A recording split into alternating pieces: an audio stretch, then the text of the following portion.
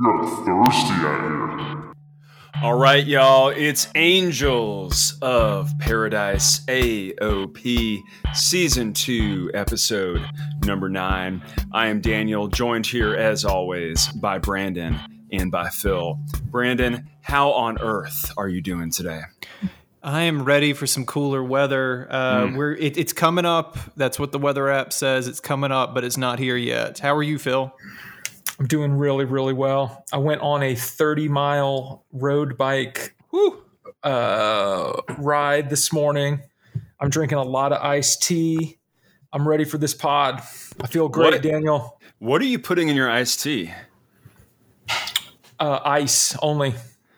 Is it sweetened or unsweetened? Unsweetened. Okay.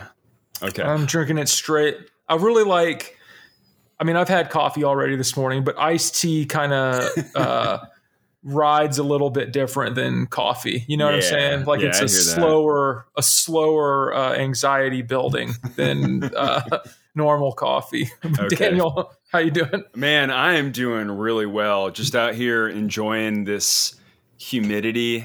We have a very high humidity situation here in Texas. So high that the back door of my home sort of expanded, and there have been all sorts of issues related to that. But, we're dealing with those issues. And I overall am feeling absolutely fantastic. Feeling really lucky to be here with Brandon and Phil today. We are famous for a variety of different things here on AOP, Angels of Paradise. People, when they think AOP, a lot of different beautiful things fly into their brains. But one thing consistently that the fans will tell you is that the quick draw segments, the lightning round, is the place to be. Today on the quick draw lightning segment, since we are at this transitional moment, we're shifting from summer into something approaching fall. It's less than 95 degrees here in Texas, possibly. I'm not actually sure if that's true. I wanted to discuss the best season. Quick takes, quick draws from your AOP, your Angels. Which season is best? Fall, spring, winter, or summer? Personally, when I think of seasons, I basically just think of fall. I think of flannel shirts. I think of jeans. I think of boots. I think of walking around the old pumpkin patch, taking a hayride, and just relaxing in some cool, crisp weather. Brandon, where are you at on the issue of seasons? In theory, I like fall, but we don't really have fall in Texas. And I think fall has one big downside, and that is the arrival of all the pumpkin-flavored crap everywhere. This is a PG show. This is a PG show. Language. Oh, man. But yeah, keep going, Brandon. Keep going. Keep going. Tell us about this CRAP. No. Let's do a quick poll then. Do any of the other Angels enjoy pumpkin flavored anything? Yeah.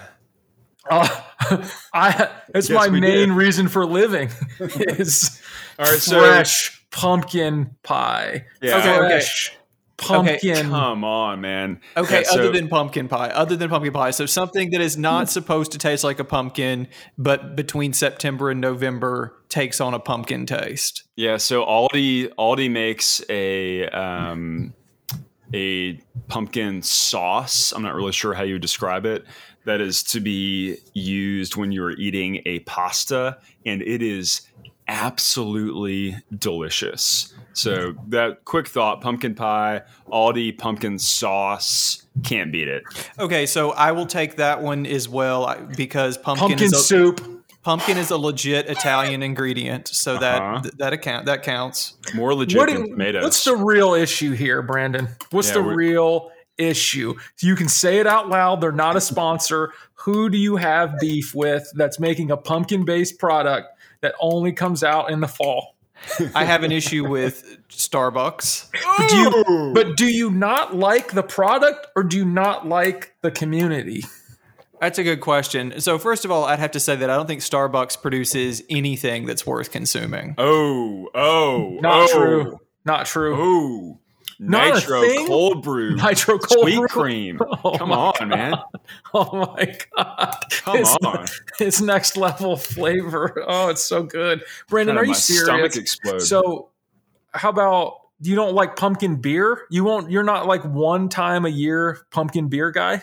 No, I think that's a New England thing. I do not understand pumpkin beer. I remember in college, one of my roommates, it really enjoyed pumpkin beer and was always excited whenever, I can't remember what the big one was. I think it was Harpoon, that their pumpkin beer came out.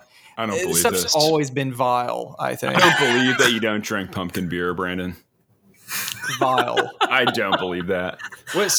Brandon, what pumpkin products are you consuming? None. Not even seeds? You don't eat pumpkin seeds? I don't really like the seeds. I will eat a roasted pumpkin or a roasted gourd as part of some sort of, Ritual. Yeah, vegetable entree. Fall ritual. Wait, so are you against all gourds? No. I mean, gourds have their place. Squash and On the front gourd is porch? not my favorite of the vegetable kingdom, but I will eat them. Okay. This is the real stuff that AOP needs to get into. What is your most hated pumpkin product?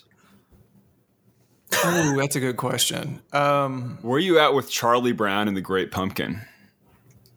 Haven't seen it since I was a child. I think pumpkin lattes are nasty, and I don't understand why anyone consumes those. What is pumpkin spice? Is it just cinnamon?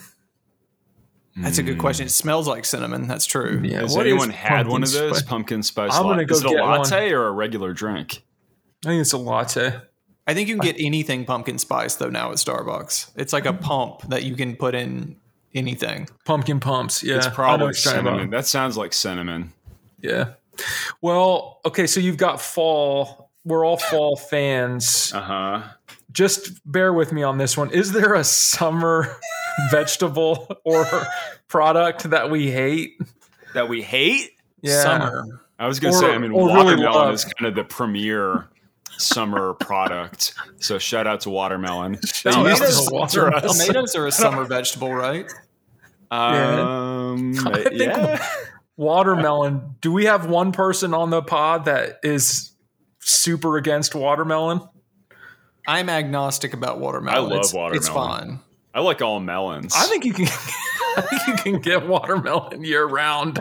I don't know. It'd be interesting. you to only know. want to eat it in the summer, man. You don't pop out a watermelon at Christmas. Here's one. Corn on the cob. That's a summer thing, right? Phil, do you think I'm eating corn on the cob? Absolutely not. I don't think You so. ever seen my mouth before, Phil? I think. All right, you're right. Yeah. Okay. So Brandon, you're This pro is- corn.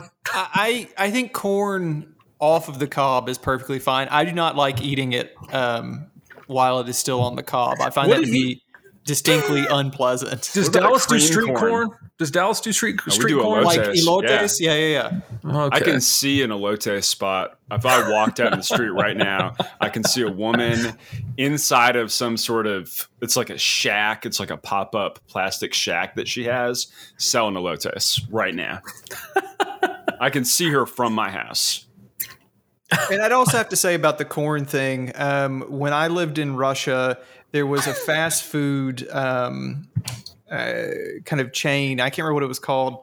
But they Das sold, elotes. they basically sold like a Russian version of elotes. And that was a great vegetarian hookup, reliable what? in Russia. In Slovenia, I visited Slovenia. I was there for a few days, and they same thing, man. Street vendors just doing roasted corn elotes. Really Das weird. Vidania to summer. Yeah. Das Vidania to summer. All right. I Wait, think we all right, so solved summer, it. summer food. What about cream corn? I want a quick answer on that one. What is cream disgusting. corn?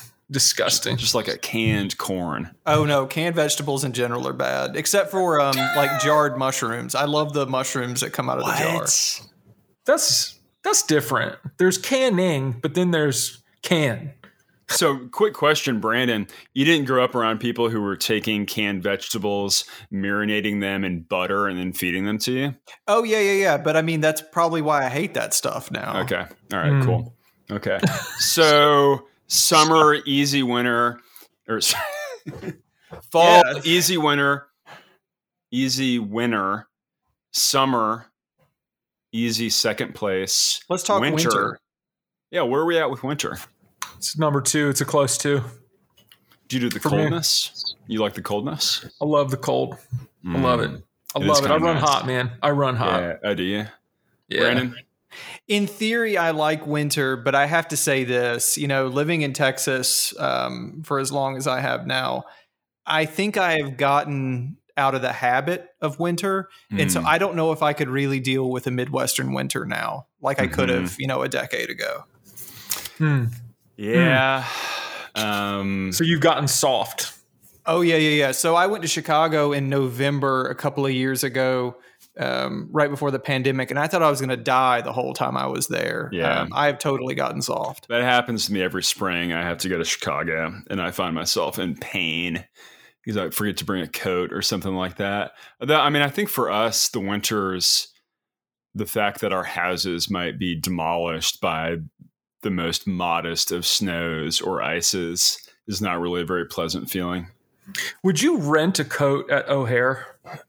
Yeah, if they were properly cleaned and you could rent a coat for $20, sort of a really big coat. Because honestly, even traveling with one is such a pain, right? I ended up buying one of those, shout out to Uniqlo, light down coats that you can kind of stick in a little case, because I do go to cold weather places on occasion. But it'd be nice if you're in Chicago to have one of those big, like a huge coat, like a Wait, Phil, is that a business model? Can you rent a coat at O'Hare? How many seasons do you think you could get out of a single coat? Sorry, what? Like renting, like if you were to show up season after season at O'Hare with the same Uniqlo coat that you were renting. Yeah. Do you think people would be like, nah, that's played out. I can't rent last season's coat. No, I don't think that's the case at all.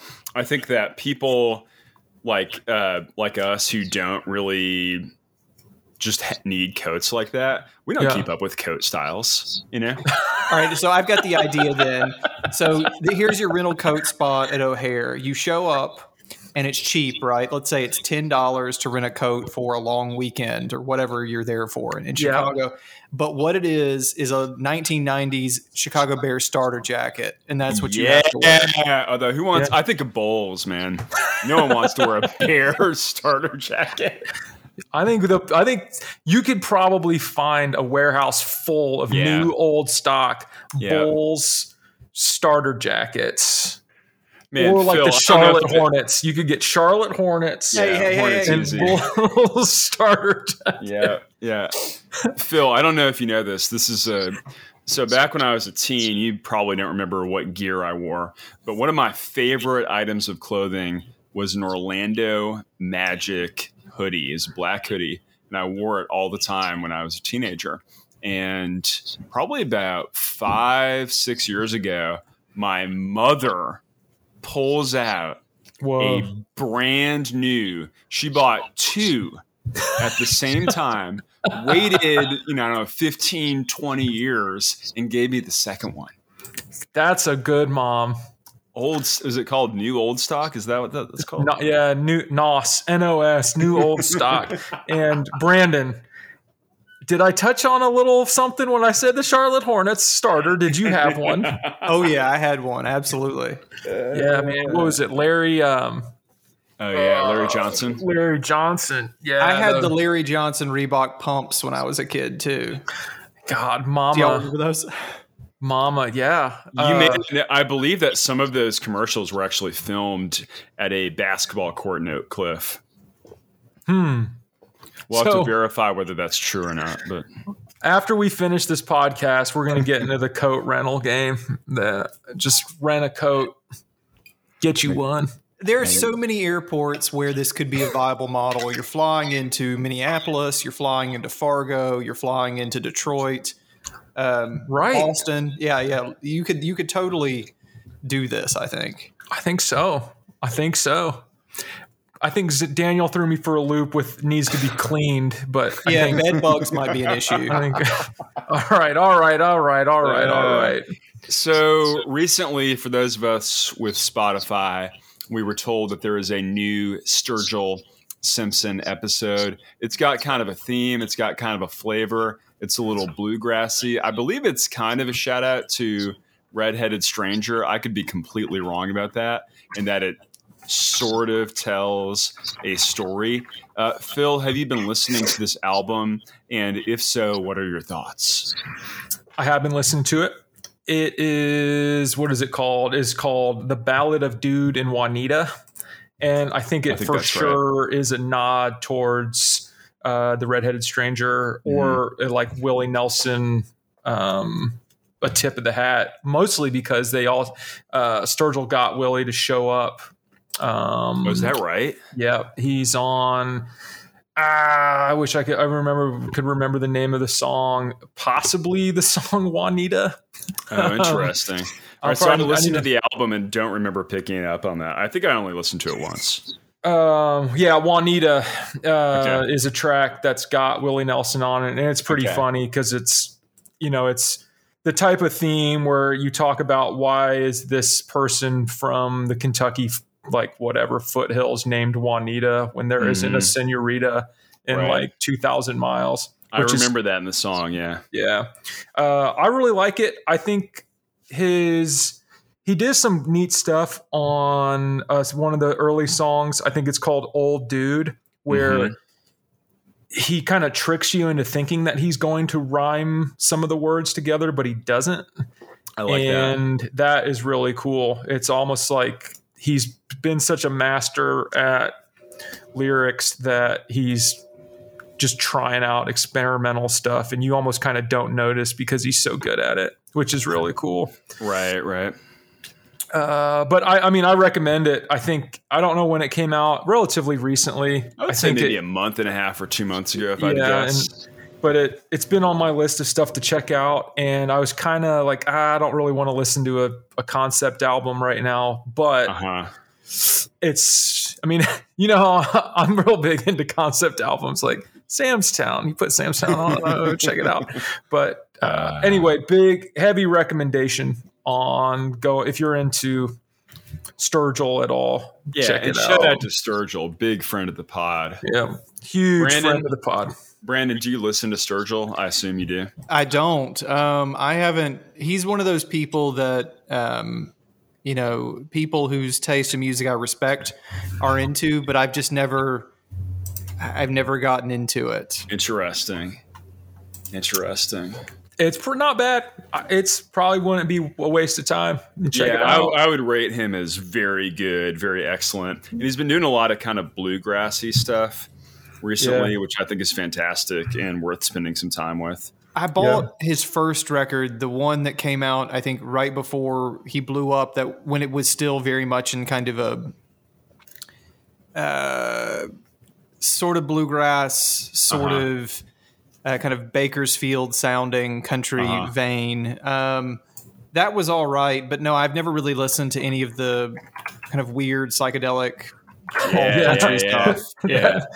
That's the fun stuff. Yeah, that's where he hits the hardest. The only one I really didn't listen to was his rock album, and I regret that. I need to spend more time with that. That's the Sound and Fury. It came out in 2019. Is that what you're talking about? That's right, yeah. Yeah.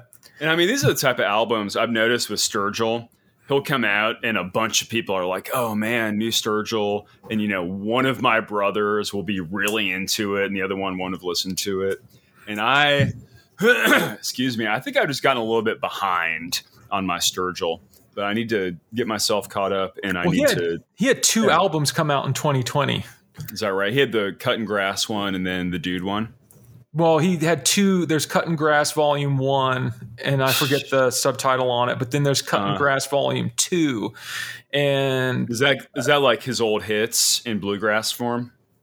Yeah, like sea stories, like sea stories, lightly researched. Yeah, but I mean, that's still, that's a lot of new content to take on. But yeah, I mean, at least some of it's recognizable. All right, I'm going to call a surprise audible here. Where is the pod at on Third Eye Blind? Brandon, it's one of those things where if you were to hear it for the first time and it didn't have a bunch of baggage on it, you could probably be like, it's not that bad. But there's just, I don't know. I've heard it 1 billion. They're like main hits 1 billion times just on the radio or Muzak. And like, I don't know. It's not for me. Is Third Eye Blind the one with the singer has short hair and is in a Santana song? Or is it the one with the song about amphetamines? The latter. Yeah. How does the song go? Shoot. It's that one. That one. This guy was back. Yeah, that one. That one. Okay. You nailed it. Okay. I was shooting meth. Okay. Yeah, that one. Why do you ask, Brandon? Because I've been on a tear this week listening to the first 3 Third Eye Blind albums almost exclusively. Oh my God. So Daniel's desperate, so desperate. He's like, let me get that yacht rock. And Brandon said, I'll one up you. Let me get mid-90s top 10. I don't even know, a studio rock. Is that what it is? It's bad, man. Tell us more, Brandon. So this was a band I really liked. You're thirsty out here. When they were new. And I don't know what popped into my head, but I thought I would go back and listen to this and see how it stood up 20 plus years later. Poorly. I will say this, the Does it stand?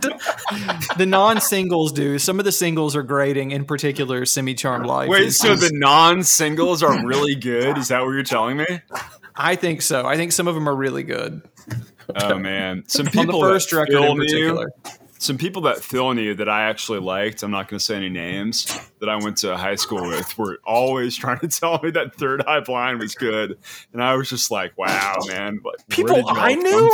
Yeah, I'm not going to say here, but I was just like, wow. Some people you had gone to middle school with were really trying to sell me on Third Eye Blind. And I was just like, y'all seem cool. I don't know what this is, but... Oh, man. Well, I'm going to say it, to each their own. Wait, so tell us more, Brandon. Phil was like, hey, let's talk about the new Sturgill, like the concept album and deep dive on where Sturgill's artistry has brought him. And Brandon was like, what about Third Eye Blind? All right, keep going. Keep going. I remember seeing them play at Ovens Auditorium in Charlotte in probably 97 or 98. Eve 6 opened, if y'all remember them. Oh, 100%. Semi-Charmed kind of life. That's Third Eye Blind. Daniel, do you remember Eve 6? Yeah, they're another, I got to say, and we were kind of talking about this yesterday, I do like the glimmery guitar tones, which I believe those bands both had. Yeah, definitely more so Third Eye Blind. Third Eye Blind at times very much is on a kind of U2 type thing. That's clearly what they're aiming for. Like if U2 listened to a bunch of emo bands, right? Okay. That's kind of their shtick. My understanding is that the frontman, Stephen Jenkins, is not a nice person. So I always think about that when I'm listening to them. But that might not be true either. He's 56. I believe that he probably is a really nice person. He was the valedictorian of his class at Berkeley. Wait, no. Oh, Berkeley non-music school? Berkeley. Yeah, University of California, yeah. Berkeley High School? No, he went colleges have valedictorians? Yeah, well, valedictorian of English at Berkeley. All right, keep telling us. I'm just reading stuff off the Wikipedia page now. Oh, man. So, Brandon, if there was one deep cut that I need to listen to, what is it? Ooh, that's a good question. So there is a B-side from the first album called Tattoo of the Sun that I really like.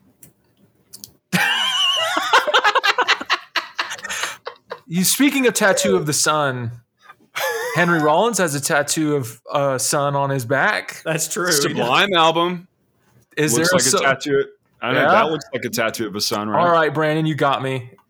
With those two bits of weird trivia, I'll listen to it. What are you getting from listening to these albums? Is it like a nostalgia feeling, or is it a wow, this is a really underrated band and Daniel and Phil should not be jerks and should listen to them feeling? It's mostly a nostalgia feeling. I find that when I want to run, I need something with certain kinds of qualities to it to keep me motivated. And I have found that kind of emo records from the late 90s that I was listening to in high school are what I need to listen to while I'm running. Okay. He sounds like he's not a total idiot based off of the Wikipedia. He sounds like he's not a total, or I don't even know. I'll listen to it, Brandon. I'll check it out. I'm going to check it out. I mean, they were making that song, I assume, is a #1 hit record. Yeah. I always see it on TikTok where, there's like a meme where people realize the lyrics to the song and they're like, whoa. Daniel, this might hit for you. When he was 13, his family relocated to Madison, Wisconsin. Yeah, there you go. Yeah. He's got some that style Midwest going in him. Okay. I think in that same era, and I think I remember kind of talking ill of these type of bands, but a friend of mine really liked the band Spacehog. And that is a thing that people think Spacehog is good. That seems really unlikely to me. Yeah, I don't know about that either, Brandon. British? I don't. Yeah, British. No. They're from New York City. They just want you to think they're British. No. Are you serious? That's one of those bands where I think they're probably terrible. What was their big hit? They're probably terrible. In the meantime. But it is true that you sometimes would know someone who is really cool. Yeah. Who really liked Spacehog. Heavily influenced by David Bowie, Queen, and T-Rex. Oh, so it looks like, Phil, we are both right. They are an English band from New York City, whatever that means. Yeah, okay. I don't know. That seems really stupid. Okay, so I saw Spacehog live as well at the 106.5 Weenie Roast in Charlotte. This must have been like 96 or 97. They came on 45 minutes late, played a 15-minute set, broke all of their instruments, and left. Okay, that's what you do at the Weenie Roast if you're playing. Man, my manager got us going to the Weenie Roast. I could top that, Phil. So we've been talking state fairs lately on the pod. I just saw that for the big Texas State Fair, which is here in Dallas, it's a month-long thing. One of the headliners is Sugar Ray. Oh yeah, we're going too. Every corner there's a moment on the... Yeah. Daniel and I think saw Steppenwolf at Indie Rib Fest. And sounds believable. They didn't even play Magic Carpet Ride. and they didn't have a bassist. They had a like bass machine. A bass machine. It was very weird. They're like, don't box me in. Don't box me in. So. All right. Okay. So we're still in Quick Draw, BT Dub. So next topic, Quick Draw, manicure versus pedicure. And of course, classically, Quick Draw is a Quick Draw lightning round segment in which we discuss the virtues of one thing versus the other. I have been alive for decades at this point. I have been clipping my own nails, doing my own nail maintenance. I am very successful at maintaining the nails on my hands. The nails that are on my feet, however, are consistently, excuse me, to be honest with you, they are consistently an issue for me. They get broken, all sorts of hang things happen with them. On your feet? Yeah, my feet nails. My feet nails. Probably even worse for you with all the cycling, man. Those little tiny shoes. Come on. Nah. So, maybe 3 weeks ago, I decided to treat myself. I went to Royal Nail or something along those lines, which is in a new development up at Hampton and Fort Worth here in Oak Cliff. And I went in there and I was shocked at how beautiful the place was. Everyone was masked up, including myself. And I got both a manicure and a pedicure. And I wanted to ask the pod as friends, number one, have y'all ever had manicures and pedicures before? And number two, which do you think is better as a thing? If you had to choose manicure or pedicure, or if manicures had to battle pedicures in a boxing ring, which would win? Manicure, because it's hands. Pedicure, feet. Not valid strikes in boxing. I think pedicure, though, mostly because I think if you get a pedicure done, it lasts longer. Oh, yeah. I had to cut my own nails like 3 days after the manicure. Yeah. Brandon, are you still there? I'm still here. I don't know what to do with this section. He's a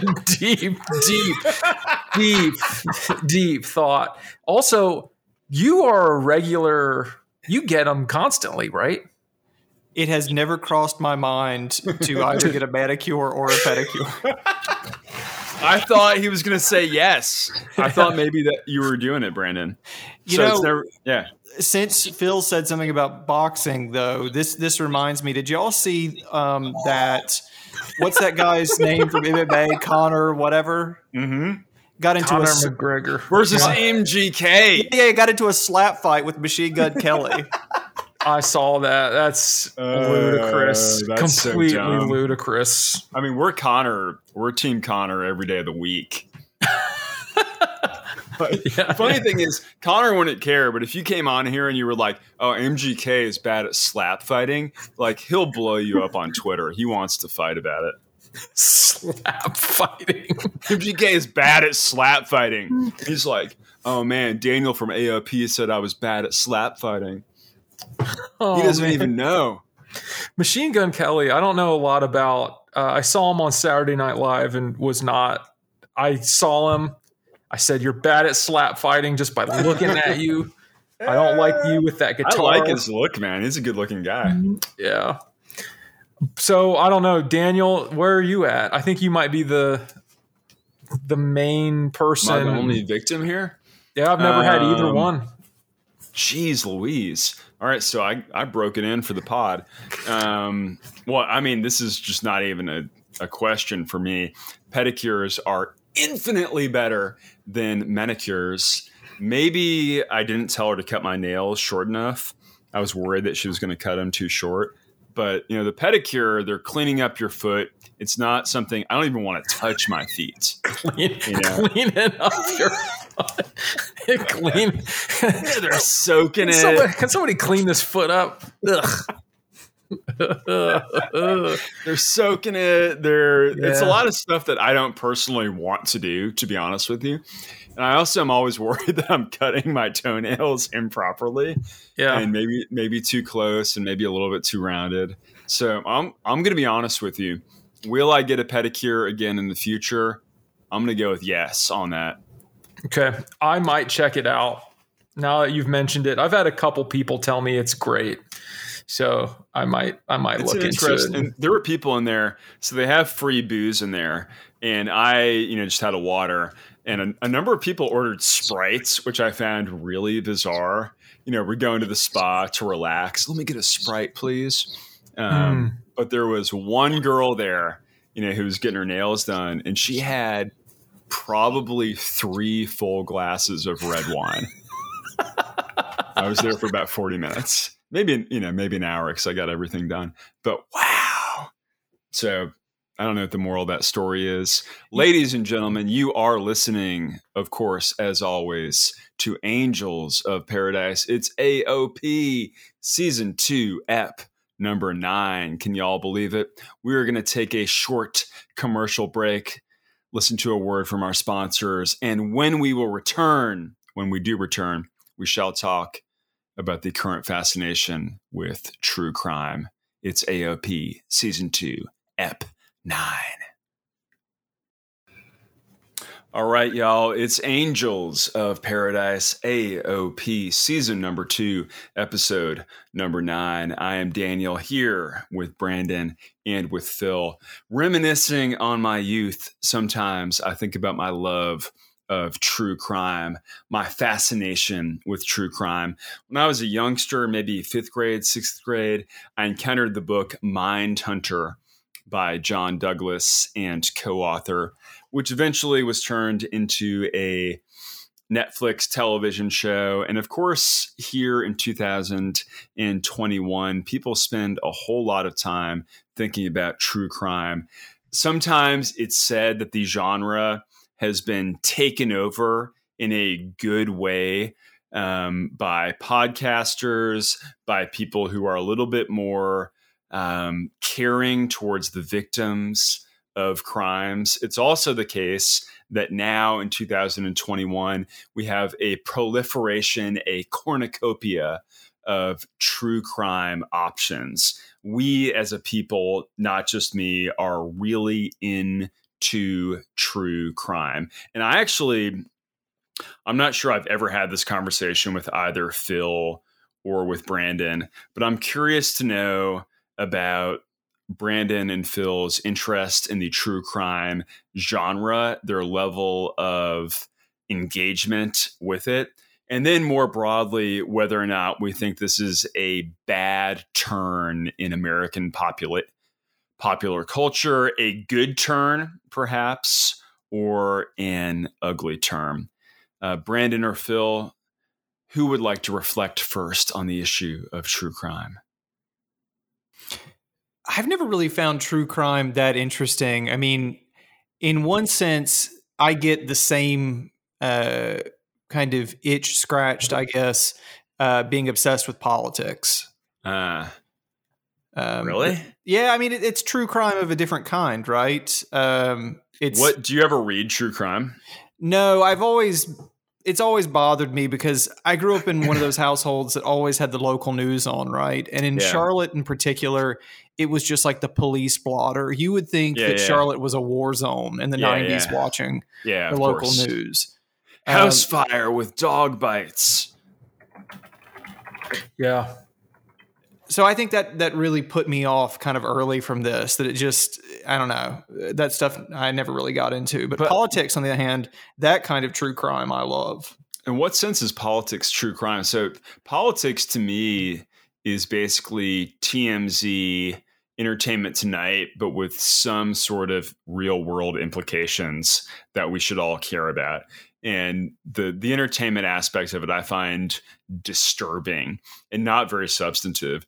Whereas for me, true crime, I think the reason that I've always been so fascinated with it is the idea that someone, a detective, whoever, could go to a crime scene. There doesn't have to be a body. There doesn't have to be a perpetrator. And they can take clues at the crime scene to try to reconstruct something that happened in the past. I find that personally fascinating. Phil? Yeah, I'm with you. I think this is slightly off topic, but I think this is to kind of date this show a little bit. Norm Macdonald recently died. R.I.P. And I always thought Norm Macdonald pretty funny. I think he's a real smart dude, but I also thought like he some of his stuff I'm not a fan of, obviously, but really one of his jokes was he'd always had this recurring joke about making light of the O.J. Simpson murder or O.J. Simpson scenario. Yeah. And it seems odd to me that when you know the names and could know more easily about the victims, it seems odd to constantly be talking about the murderer. Is that, or the... Right. Instead of calling it the Ron Goldman and Nicole Brown Simpson murders, we call them the OJ murders. And so I don't know what I'm getting at there, but I think the true crime thing for me is when you know the context being devoid of the victims seems uncomfortable to me sometimes, or not not also respecting, I guess, not that people are disrespectful towards the victims, but it seems almost like elevating the detective and elevating the the murderer or the criminal or whatever to a place in society that just seems kind of a bummer, right? So it's sort of lurid. And in being so, we forget about the victims. And then we also layer on top of this the creation of a hero who is the detective. The Manson family stuff, I think, is a prime example of this.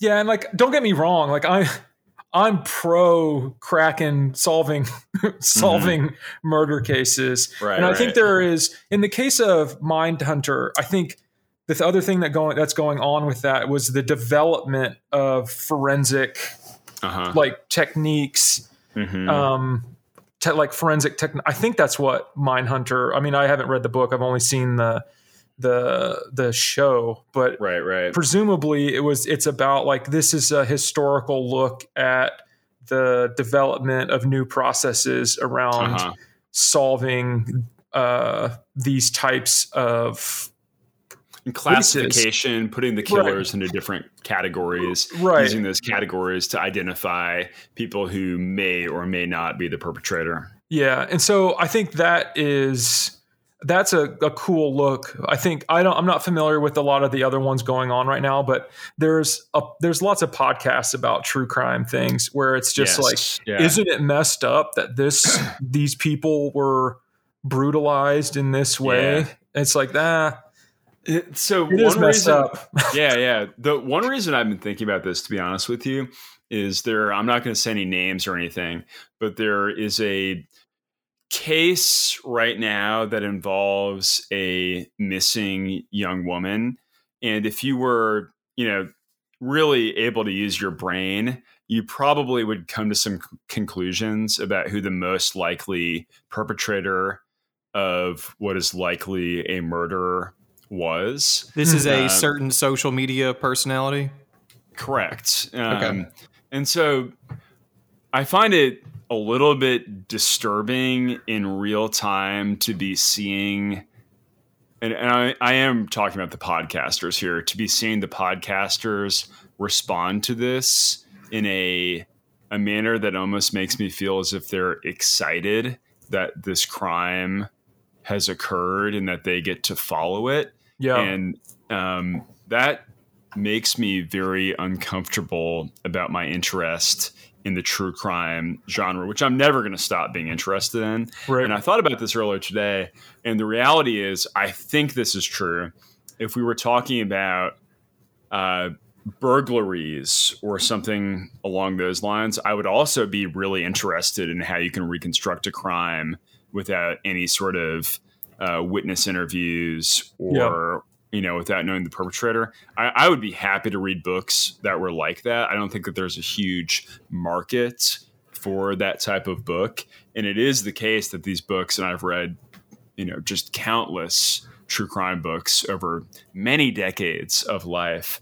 And they are about the killers, right? And they do make the detectives heroes, and they do not spend a lot of time talking about the victims. There's kind of a forced, almost fake sympathy that's always, I hate to say it that way, but it feels accurate, that's expressed towards the victims. But ultimately, in a lot of these documentaries, podcasts, books, which I read a lot of the books, and I do consume a few of the podcasts also.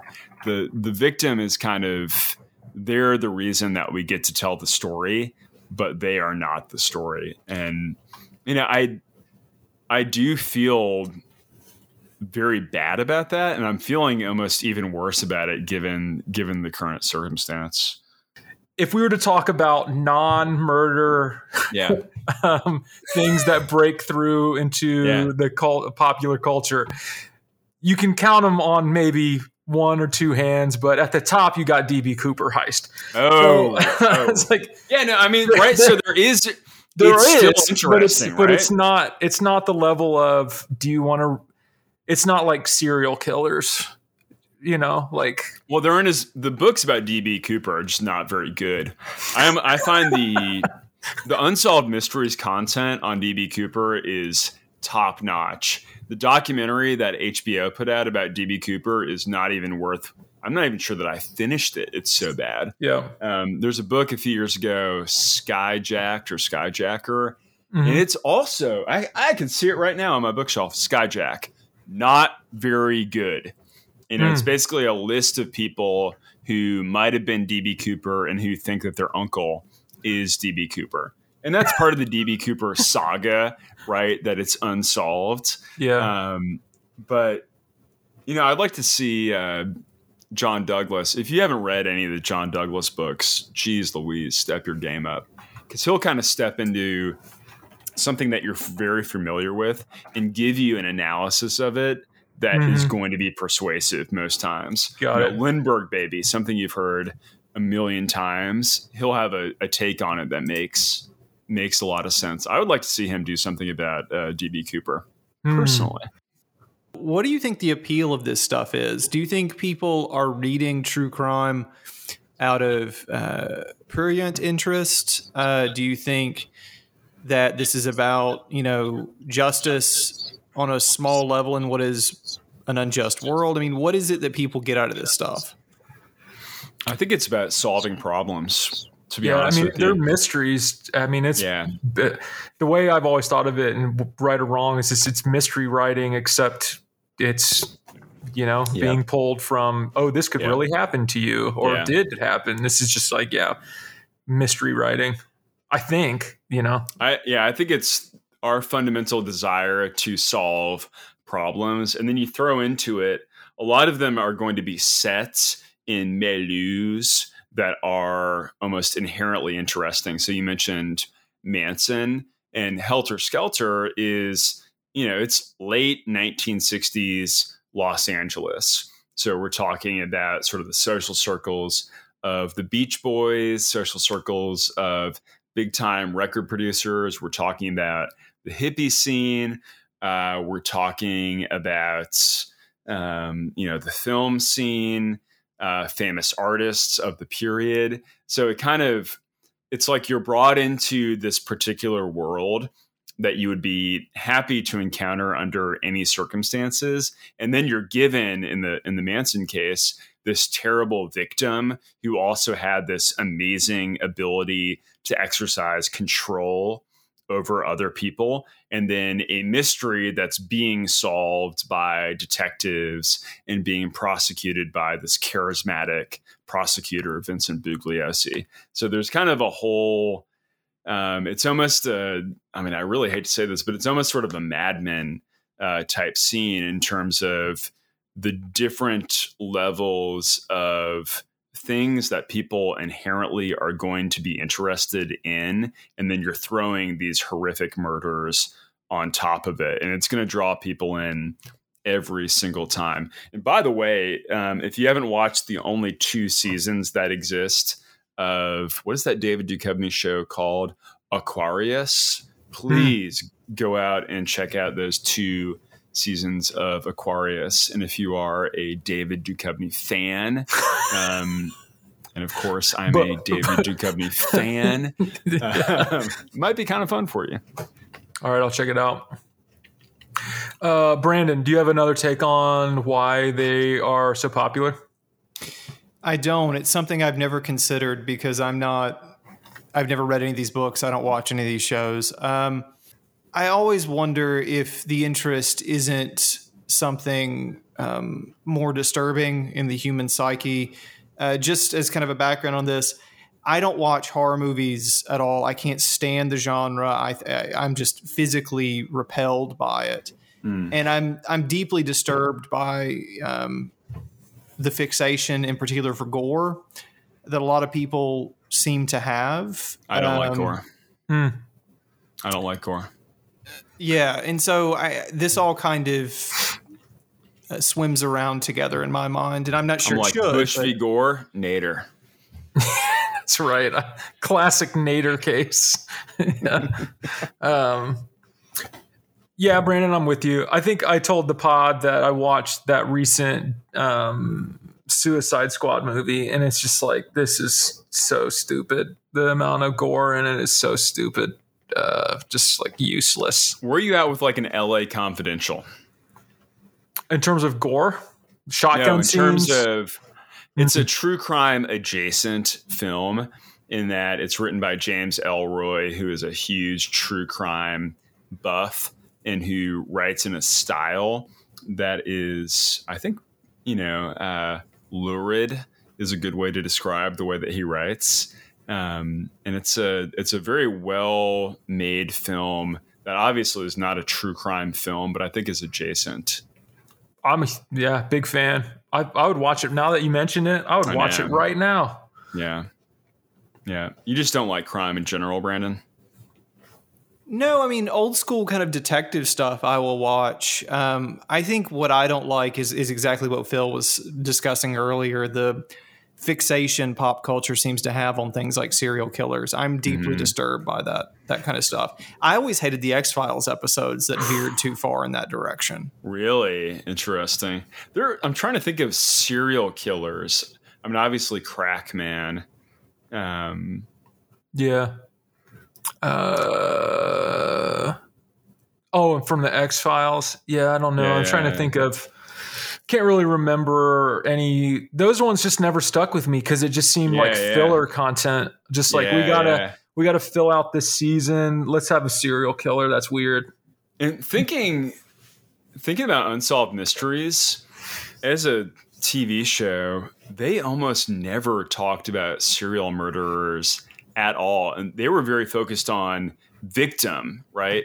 Yeah. Here's the strange circumstances of this person's death. It was never a story about, Green River Killer or things along those lines. Yeah. Ladies and gentlemen, you are, as always, and we know you do it every week, you are listening to Angels of Paradise AOP Season 2. Can you believe it? Episode number 9. Segment number 2 of today's episode. I am going to hand this over to Philip because I believe that Philip can lay out the scene substantially more eloquently than I am able to do so. Phil? I'll do my best. So in the technology news lately, there's been a lot of talk of encryption and like your right to your data.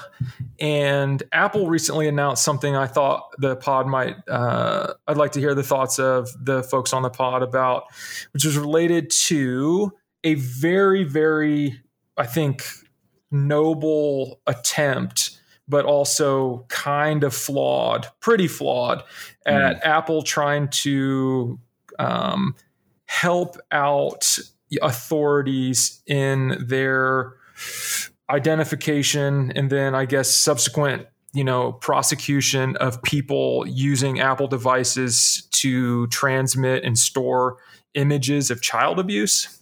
Yeah. And I think that is definitely something they probably struggle with just because of the scale of the amount of people that have Apple devices. But something that's really weird, which is Apple historically has been one of the few companies that says we do end-to-end encryption and your stuff is your stuff. It's very secure.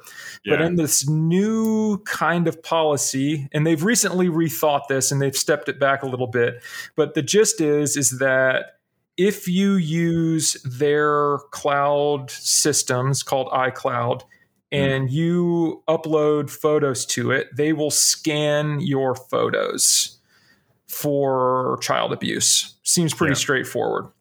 I think the weird part for me is that they have another aspect of the system that is running on your device at all times that is scanning every photo you take. Yeah. And so I don't think that seems like good intention, but at the same time, it's kind of like, Apple, don't go on my phone.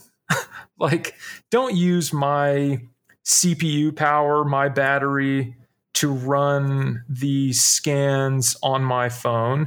And then the thing that's really weird is that it kind of changes the scenario from, if you recall, the tragic San Bernardino shooting, where they recovered some iPhones, and the FBI was like, Apple, give us the back door to get into these phones. And Apple was like, can't do it.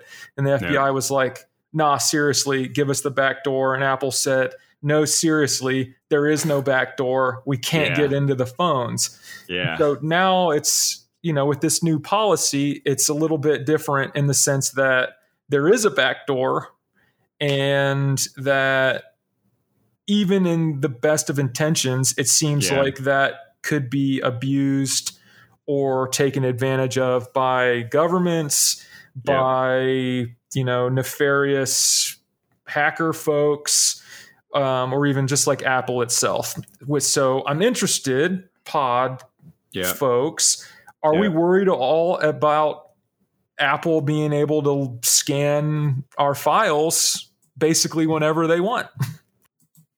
I think this is an interesting question, Phil. And one of the things that jumps out to me in the way that you've described the problem is, I don't think when all of us initially adopted the various devices that have become part of everyday life, like laptops and the first smartphones and all of this, I don't think any of us thought we were opting into a kind of continual negotiation with the manufacturer of these products. I think people thought the computer was theirs, the cell phone was theirs, that kind of thing, right? Yeah. And one of the things that I think has changed, or I've realized in the last few years, is that apparently this device that I've paid for isn't actually mine. Mm-hmm. And I don't know what to think about that. I find it strange. At the same time, I also realize there's no opting out. What are you going to do? Not have a phone, right? I mean, realistically, I guess you could, but it would severely limit many aspects of your life.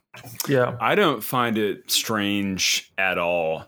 I have never believed that these products are just neutral platforms. For as long as I've been using these products, I've recognized that they are in all likelihood keeping my data, analyzing my data, and that there is a very real danger that is associated with this. It's 2021, so we hear, all sorts of people telling us, oh, these vaccines, it's a microchip, and they're collecting information about you. And of course, we're reading this on the Facebooks, the Instagrams, and the Twitters. People have decided that they want to share all this information with the world, and they don't recognize the danger of sharing this information. They don't recognize that they're basically walking around with a tracking device. And for me, I believe that information is incredibly useful, inherently of value, and also inherently dangerous. The more information that you have about the world, the more dangerous that you can be. And I don't want to get, I always think about this excellent book called Seeing Like a State by James C. Scott. And in this book, Seeing Like a State, one segment of the book discusses the collection of information about religious identity by the Dutch authorities during the 1920s. Information that was collected, just for sort of neutral bookkeeping purposes, not with any sort of ill intent, and yet information that during the 1940s became incredibly dangerous and was used by the occupying Nazis to identify where Jews were living in the Netherlands. Our information, when given to a private entity, is just as dangerous as when given to a government. And I think that we are getting to a place where people sort of understand that. I think people, sort of realize the whole, you are the product thing. They may not be able to overcome it, but we're all aware of the level of surveillance that exists in these devices. And so, I'm sure it goes without saying that all of us at some level and laud Apple for taking this step, right? Yeah. But it also goes without saying that it identifies, maybe illuminates is the right word, the transparency of our actions on technology, right? And the fact that this information is going somewhere and can be used by people for good in this case or for bad. So I want to push back on that for a second, because I think there's two things that got conflated in your discussion that I want to kind of pick apart. When you talk about information and people giving over information on things like social media sites, there is a user agreement with engaging in Facebook or Instagram. Yeah, of course. I don't recall signing a user agreement when I bought my laptop. I don't recall you signing one when I, purchased a phone. In other words, I'm trying to draw a distinction between the physical hardware and the services connected with it. Now, I think what Phil has outlined is that there probably is some sort of service agreement with using the iCloud storage. Well, you're using an operating system. You're checking a little I accept when you accept iOS that's a good point. Google Android or whatever operating system. Yeah, maybe you own the hardware in some not even real, to be honest with you, vague sense, because the hardware is basically useless without software, without at this point being linked to other people via the internet. But no, I mean, you're clicking a little box, and the reality is anytime that you are connecting your hardware device to the internet, you should expect danger. Yeah. And photos, I understand the use case, child abuse, I understand that. I think it's slightly more weird when you consider that the photos are one thing, but scanning my text messages would be another one. And I'll give you an example that just seems like a major bummer, which would be if you were talking about any HIPAA protected stuff. For example, Texas comes to mind. Somebody talks about wanting to get an abortion. It's like Apple could just be like, flag it, tell the state of Texas. It seems just tell a private individual anywhere in the nation. Well, yeah, it seems like a major bummer. And then the other one, but you have to expect that, right? Yeah, you can't expect that you're transmitting your information to this third party. For some reason, people think that Apple or Google is safer than the U.S. government. Yeah, I mean, that's the thing. They have a lot more information and a lot more power when it comes to technology. Daniel, I told you this. I recently bought a GMC truck. Ooh. And it has OnStar on it. And I'm like, oh my God, did I just buy you bought a tracking device. I bought a big, huge tracking device. Luckily, I don't go anywhere or do anything that's that interesting. Well, I mean, how many trips to Planned Parenthood are happening I'm trying to find in GM trucks? The Prodigy lyric. What's that song called? I'm getting on the internet real quick.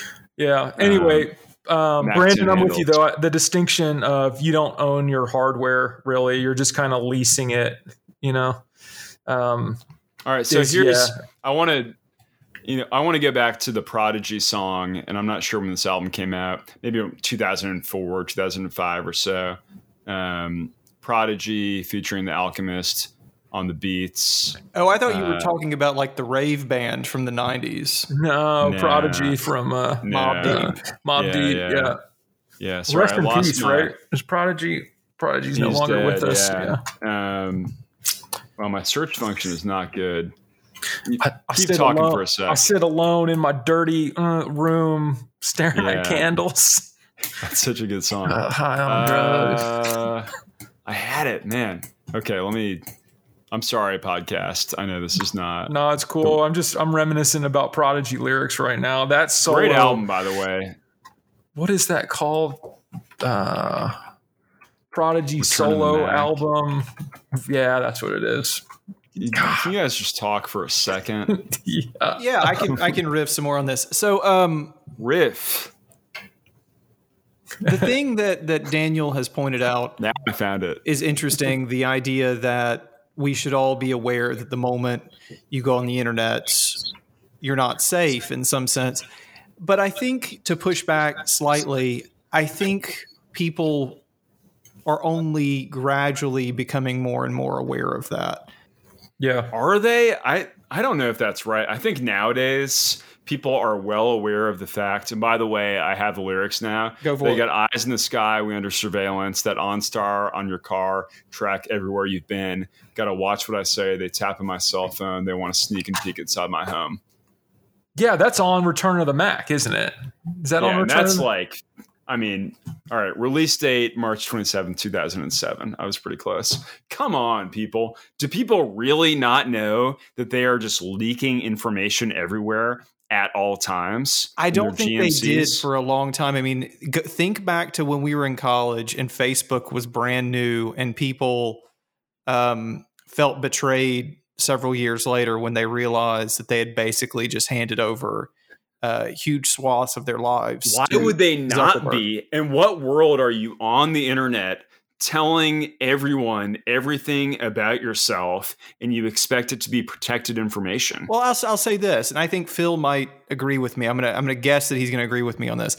I think for some of us who grew up online, there was a strain of kind of techno-utopianism involved in all of this, that we thought the internet was making a better world, or at least had the tools to do so. Time Magazine, 1993. Yeah. That's outdated information. Brandon, I think splitting the difference on this is probably more like people know, but they don't care because Yeah, they don't care. they don't care because they haven't seen it be abused. Yeah. Or the abuse is so slow to come. Like And it will be abused. It's correct. slowly, incrementally being abused that people don't notice. I'm not saying that that's like a conspiracy. I just think that Well, I'll give you an example where we can discuss the line between legitimate and illegitimate use. How many of the people that were arrested for the January 6th, whatever you want to call it, riot? I know. It's that is, to me, that was a failure of the people that collected the data. So I don't think that data would have gotten out if their security system would have done a better job. So like they screwed up. Can you tell us more about this, Phil? The way I understand it is that it wasn't that hard to increment through their data programmatically. And so it was all publicly available. It just wasn't, hadn't been published publicly, but there was no safeguard in place to make sure that somebody couldn't programmatically go through URLs looking for photos, is the way I vaguely remember it showing So up. that's, I mean, to me, this is a perfect example, right? If you are online, Yep. And trusting, talking about engaging in criminal acts, you need to expect that those criminal acts will be identified by people who have basic knowledge of computers. right? Fair? Yeah. And like trusting your criminal conspiracies to a security Publicly traded companies. it seems really you screwed up, or you didn't screw up. Those type of criminals should not get away with anything because they're Not good at being criminals. They're not good at being criminals. I only want criminals that use the most elite technology. Payphones, man. Yeah. Payphone is still the tech. God, yeah. It's still the best tech there is. And it's not even, it's the internet. And, you know, as Prodigy mentions in the song, you know, there are video cameras everywhere. Yeah. And this information is not, it's not just sort of chopped up and unavailable at a mass level. It's entirely possible for both these private companies and for the public agencies, FBI's, police departments, et cetera, that in all likelihood are collecting this information, NSA. This isn't like conspiracy theory stuff. They can parse this data. It's analyzable, and I don't really understand anyone's shock at any of this. I don't think I have a lot of shock at that. I think my main pushback is on a public company that has for years told us that they care about We're talking about Apple. Because I was going to say, Facebook is just a bunch of goofballs. They're really not telling us anything of note. Right. And it's like, man, Apple, it's such a, it's a wrong, you want them to solve that. You want them to solve the problem, but you also are like, now you're. Well, I'm not sure it'd be interesting to read whatever they've done internally on this. It's an interesting perspective, right? We're not going to try to crack the phone of, the San Bernardino killer, right? Right. But we will, download that stupid U2 album onto everyone's iTunes, right? And I think this case, we're all, we like. Obviously, the idea is not exactly a disturbing one to us. We're disturbed by the idea that, and I'm actually not disturbed by it at all, to be honest with you. I assume that if I have a photo on iCloud, that is a photo that Apple is using. Right. And I think they're the only ones who sort of claim not to be doing this thing. That's right. You've got what's the Amazon Happy or Siri or... Yeah, Alexa. What's your Alexa? If you've got the Alexa in your house, do you think Alexa is not saving all of your information and your voice? Yeah, it's like whenever Phil says the word murder, Alexa sort of turns on. Yeah, Alexa's like, murder? Oh, I mean, come on, man. Yeah, and I think that's not exactly like shocking, or hopefully isn't shocking to people, that you put a listening device into your home that can search the internet when you tell it to. What do you expect to come from this? Well, this is interesting, right? I mean, one of the things you could say about Orwell's 1984 is the screens that are in the house, right? Yeah. I don't think Orwell would have envisioned that we would have joyfully bought them and placed them there ourselves. I think that exactly right.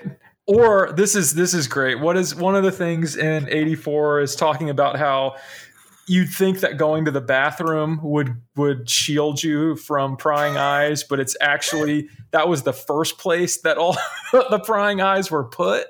And it's like you don't even have to bring video camera, or you don't have to worry about there being video cameras in the bathroom. Everyone brings one. Into the Where's your phone? When do you look at your phone? It's the only time I look at my phone. I don't want to be graphic, but come on. It brings one right into the place that you're not supposed to. Yeah, anyway, whatever. People, I don't know, man. People have to have this information. This could take 20 minutes of time on the internet will allow you to know that you are opting in to being tracked at all moments of your life. But what do you do with that information exactly? How is that useful information? There is nothing, Brandon, that you can do with that information. It is completely useless information because, as you mentioned earlier, we have no means of opting out of these products. We don't have it. Oh, I love it. So this is what's funny, right? We talk about the 20th century as an era of intensive state surveillance, of authoritarian control. The 21st century has created something far more sinister, but it's corporate control. Yeah, I mean, compare, now we're really getting in there, but I'm not going to make the Facebook Stasi comparison. But geez Louise, who had better information? For real, the East German police or Facebook? one wrote it down on paper. Everyone's like, no comment. Yeah, this is right. It's like, you're not quite sure what the right answer is. Facebook is going to have all of your most intimate details. That's just the reality of the situation, and it's because you are sharing them with a private company. Yeah, that is, it's like and this is not like. No, it's not that people don't know this stuff. Everyone is aware of this. You are the product. I'm being monetized. Everyone knows this. The Zuckerberg gets up before Congress and says it. It's not a. Yeah, I need to ask more people in the street if they realize that every single thing they type into Google and look for is being stored for all time. Basically. They know it. They have to know it. And that maybe. I hope so. If they don't know it, what is wrong with them? Why? I mean, how do you think Google works? I don't know. That's what Google does. I think people think Google is the government. I think they think that's like, America came up with Google. It's just like, I think we are very lucky that Google is not the government. Google and Facebook are substantially better at doing what they do than the U.S. government is. No offense to the U.S. government. Shout out to the U.S. government. Shout out to the U.S. government. Major sponsors of the pod. Friend of the pod, U.S. government. We would be in serious trouble, man. Right. Brandon, say something reasonable. It's funny to me, in the wake of 9/11, with the establishment of the Department of Homeland Security, people were legitimately concerned about which books they checked out of the library. Now we have something less than 20 years later, far more overwhelming, and most people's response is to shrug. Dude, I remember thinking the Patriot Act was the end of America. In college, I remember being like, they're what? They're keeping track of what I check out from the library. And people think because they're giving that information to Facebook or Google or whoever that it's somehow safer. Yeah, that's insane. Boys. Ladies and gentlemen. My angels. You have been listening to Angels of Paradise, AOP, Season 2, Episode number 9. One of our best episodes, and they're all pretty good. Speaking for Brandon and Phil, it has been quite a pleasure to be here with y'all, and we look forward to seeing you this fall on the next episode of Angels of Paradise. Peace and good tidings. We will see y'all next week.